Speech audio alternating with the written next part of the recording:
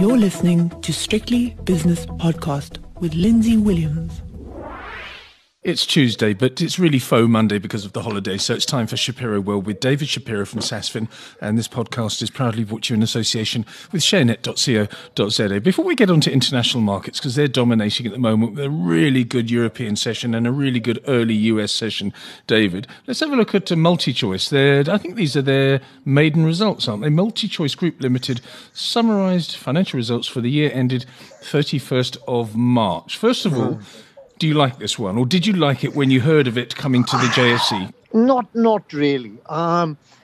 Nothing against the company, just against their position. So it came out 15 minutes ago, so I haven't really had a good look at it. But they did give us a fairly good, comprehensive trading update. My worry with them, and it's old technology. At a time where people are streaming things. It's even sport, I think, is beginning to lose its appeal.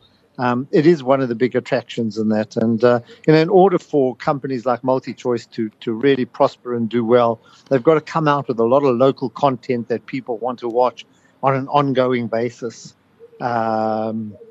So I would prefer to look elsewhere, mainly at streaming companies. Lindsay, I'm off tomorrow, and I was just thinking I've got quite a lot of traveling.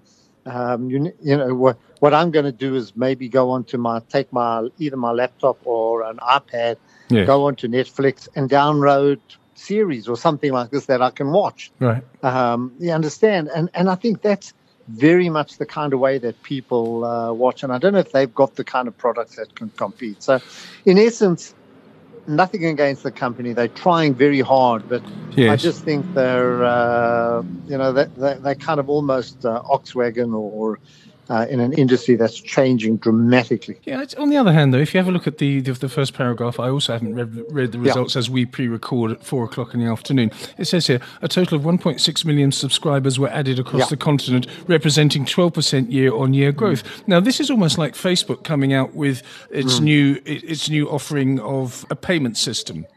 It says that there are 1.2 billion people around the world unbanked. Well, there must be millions and millions of people on the African continent that are un-TV'd, if you see what I mean.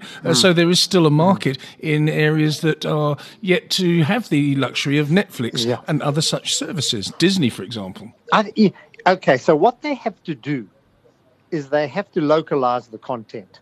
So they add in Nigeria, or they add in Chad, or they add in wherever they are, Benin, wherever they're operating, they've got to make sure that the content that they offer is locally produced. That's going to be the answer. Yes. And that's what Netflix is doing. Netflix is, don't think others are not doing it. So for Netflix to attract customers, you have to have local content.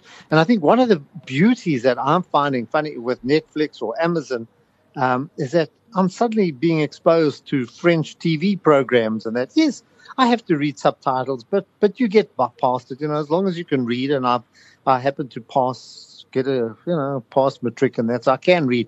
And but the point I'm making is that they've got to do that, and they've got to use they've got to be able to use the money they earn to produce. So I'm not knocking it, please. I'm not in any way, but I would prefer to look elsewhere. I know they're big cash generators, although they've said that they're not going to pay a dividend this year and maybe next year, and I think that could be the attraction.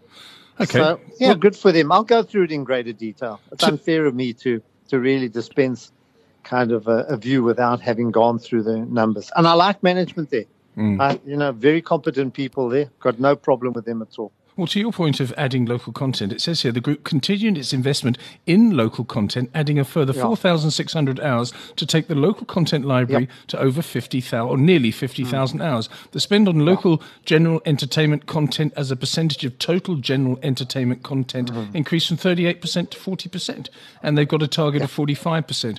Headline earnings per share up 10%. So maybe for the African continent, this is still a viable business model and offering. Yes. Maybe. There was. I refer you to a very interesting article that was in The Economist, not this week, the week before, right. in which they discuss the internet and the growth of the internet, and that most people in poorer countries, use the internet not only to not for educational purposes, but rather for entertainment purposes. And Yes.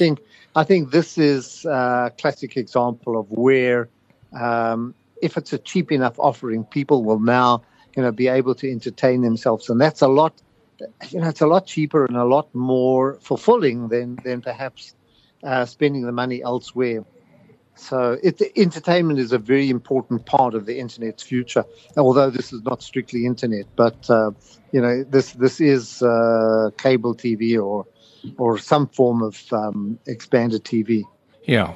Well, on that note as well, I think there's a company that has been long associated with Warner Media, or Time Warner, whatever it's called these days. It's called Bad Robot, and it's run by a chap, I think, called J.J. Adams, or Abram. J.J. Abram, I think it is. Anyway, his company, Bad Robot, just produces ideas. It's almost like a production company. It'll go to Warner and say, look, I've got a really good idea for a program, and it's a massive business. It's almost like a think tank for television programs. They've just been bought for $500 million by Warner, which is a lot of money, isn't it? Yeah, it is. It just shows you how important that side of the market is. I was watching Disney, and long-suffering Disney investor we were, and they came out with Disney Plus, which is another streaming service. They've got the content, and which is a big plus factor. But the importance, and this is what put Netflix, maybe Disney ahead of the others. Amazon, to an extent, is that they've got the content, and that's going to draw you in. Whether you can attract people with top quality content. And I've seen some incredible shows, which are now produced by non-traditional houses. So yeah, very, very important. Don't underestimate streaming. In other words, what we're talking about. Yes. And don't underestimate gaming. Gaming, Lindsay, just on that subject, I watch my grandchildren, and I watch 50 overs. I'm watching the World Cup. And I can understand kids when they've got the option of playing Fortnite or some other game and not watching the cricket. I can understand. When I was growing up, there wasn't that alternative. We would go to the Wanderers on a Saturday or Sunday afternoon and watch league cricket. That was our entertainment. We had no alternative. But today they're turning to other means, and I think gaming is not going to, as computerization becomes sophisticated and technology that increases, I think you're going to find more and more people going to gaming as a form of entertainment, and probably that's Netflix's biggest worry, is just the sheer popularity of gaming. I played Candy Crush once. I used to play Candy Crush, and I got addicted to it, and so I had to stop. But apart from that, I haven't really been a gamer. No, me neither. I haven't got the patience, and I really don't try hitting buttons to blow people up. I used to do it with Space Wars. What was it? When you used to do Space Invaders. The Space Invaders, loved that, but that was it. Or Pac-Man. Pac-Man was good. That was I have been a gamer. My mentality. Galaxian was another favourite of mine. Those old 19... Anyway, we're showing our age now, David. Let's go to the international markets before I get too depressed.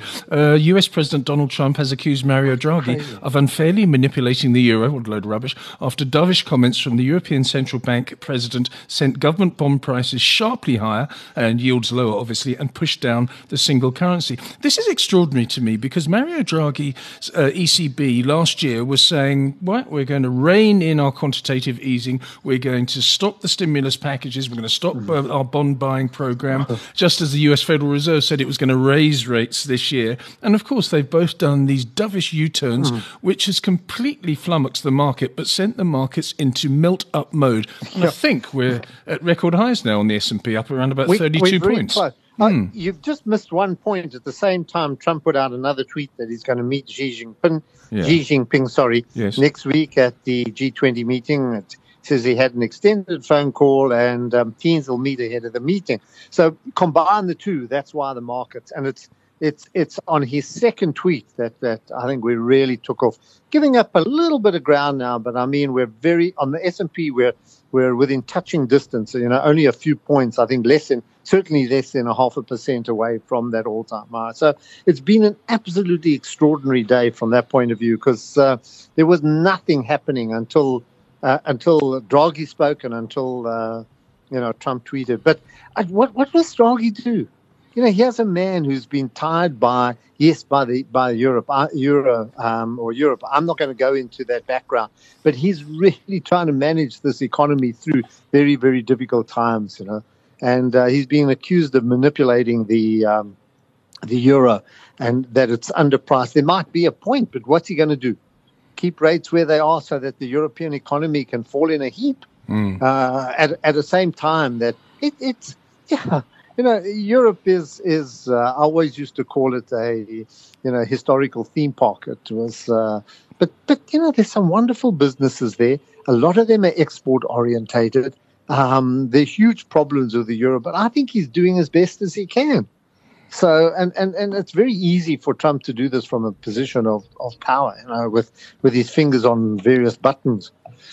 But what must he do? Exactly. What's the Fed going to do? They've started their meeting now. They've just started their meeting. They'll conclude that meeting tomorrow, and around about, I think it's 8:15 or 9:15 South African time. Anyway, tomorrow evening we'll get the U.S. monetary policy announcement. And it could easily be that the U.S. Federal Reserve cuts rates as well. And suddenly we're back to where we were a few years ago. Stimulus, every time there's a hint of recession, they just push the easing button. That's dead right. Because the easing, because economic data is falling because of Trump for whatever reason, so they push the easing button. The dollar has come under quite a bit of pressure.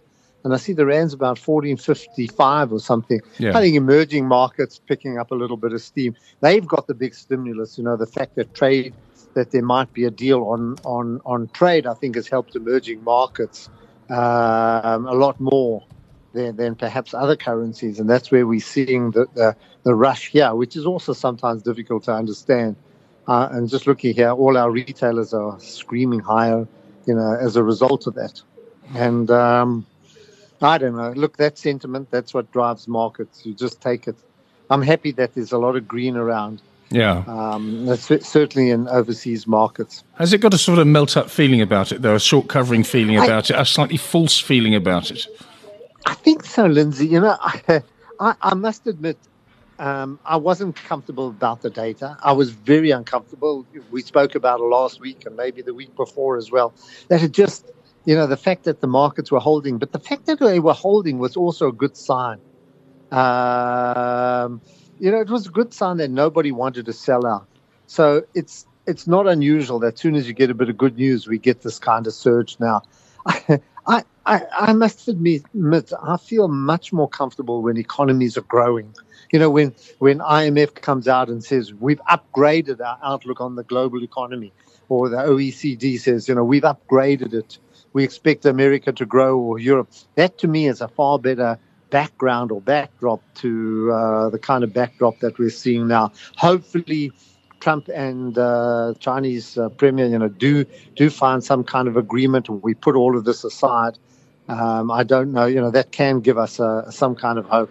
But I'm only going to commit myself once I really know that the global economy is back on an even track. Yeah, well, I suppose the cynics and the pessimists and the perma-bears will say, well, the reason that Draghi's making these comments is because he knows something about the Eurozone economy that hasn't yet manifested itself in hard data. And the same as the Fed when they said at the end of December, well, actually, no, we're going to cut rates rather than raise rates. Not as bluntly as that, but that's what they were implying. So maybe everyone is now so anticipatory when it comes to shifts in economic activity, whether it be up or down, that they immediately, again, push the easing button. It's slightly disturbing, this constant cycle. No, it is. And how that's disturbing. And I think what came out, I think, either at the same time that he was speaking or a little bit after, was German confidence is staggeringly low. For June, it's come down dramatically. That might be to do with exports because they are a net exporter. They've got a positive trade balance, and of course, if there are trade wars or worries about trade wars, then it's going to it's going to hurt them. So, yeah, I'm sure that he has got he's got access to data that's pointing in the wrong direction. So why wait for it to happen before you respond? Yes. But Lindsay, I'm perma bear. I like to be. I'm not perma bear, perma bull. Yes, you are. But I think that I'm going to wait for the June results and see what happens, see what companies say. There's another story out today which also just swings things around. Facebook coming out now saying they're going to introduce next year a cryptocurrency. Oh, the cryptocurrency, that was it. Yeah, that's right. Not a payment system, sorry. Yeah. So cryptocurrency supported by government bonds and government debt, which will be used, they hope, to combat the dollar. But they've got how many billion users? They've got a market there. I don't know whether this is a genius or a master stroke in that, but they've got the kind of population. They've got a country there, bigger country, significantly bigger than any existing country in which they can do these things. Yes. So markets responded. All of a sudden, the antitrust laws or regulators are suddenly being pushed aside, and Facebook is screaming ahead on the back of it. So that's what makes markets. How do you anticipate these things or position yourself for it? But I'm old in the sense that I like a traditional foundation for the market, which is an economy that's picking up for the right reasons. Also, interest rates are picking up for the right reasons, and so on. So sometimes markets can be very, very difficult to comprehend and understand. Given your comments earlier on, David, you probably think that your grandchildren are not watching England versus Afghanistan in the Cricket World Cup. England got 397 for 6, incidentally, and at the moment, Afghanistan, as we pre-record, 51 for 1. The other thing that's on television at the moment is the Women's World Cup. Now, I would caution you to make any sexist comments here, because I've been watching some games. The crowds have been amazing, and the football has been top class. Some of those headers, look, admittedly, their defense is not as robust as we find in male soccer, but I've watched some of the goals. I mean, the talent is amazing. It really is. Absolutely amazing. I watch Arsenal. I wish they could center a ball like that, or cross a ball, like that. And they had someone up front there that could actually head it in the right direction and not all over the place. But I think they're very, very talented, and it's quite entertaining. It's very entertaining. In many cases, it's more entertainment than men's soccer, because it's not as tight. It's much looser. And some very, very talented teams. I don't know who's going to come out on top. USA, without a doubt. Yeah, the States. I mean, they look so good. But answer me this question as we close this conversation.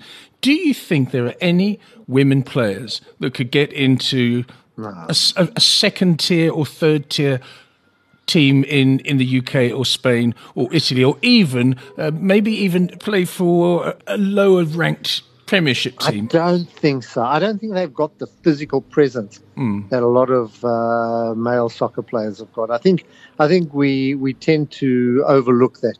That probably at schoolboy level. When you're 11, 12, 13, 14, 15, you can find that happening. But that's one thing. When I look at those centre backs, I mean, when you've got a Virgil van Dijk, I mean, he's going to kill any one of those people. Yeah, he'll take them out.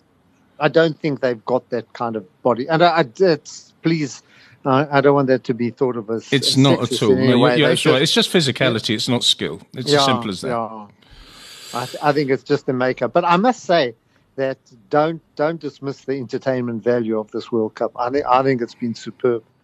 David, have a safe flight to New York. We're going to speak next week, though, from Manhattan, aren't we? Yeah, I will, with pleasure. Yeah. Okay. David, have lots to tell you. Yeah. Okay, good. Excellent. Soak up the atmosphere there and come back with your report from New York. That's David Shapiro, and that was Shapiro World. That podcast was proudly brought to you in association with ShareNet.co.za.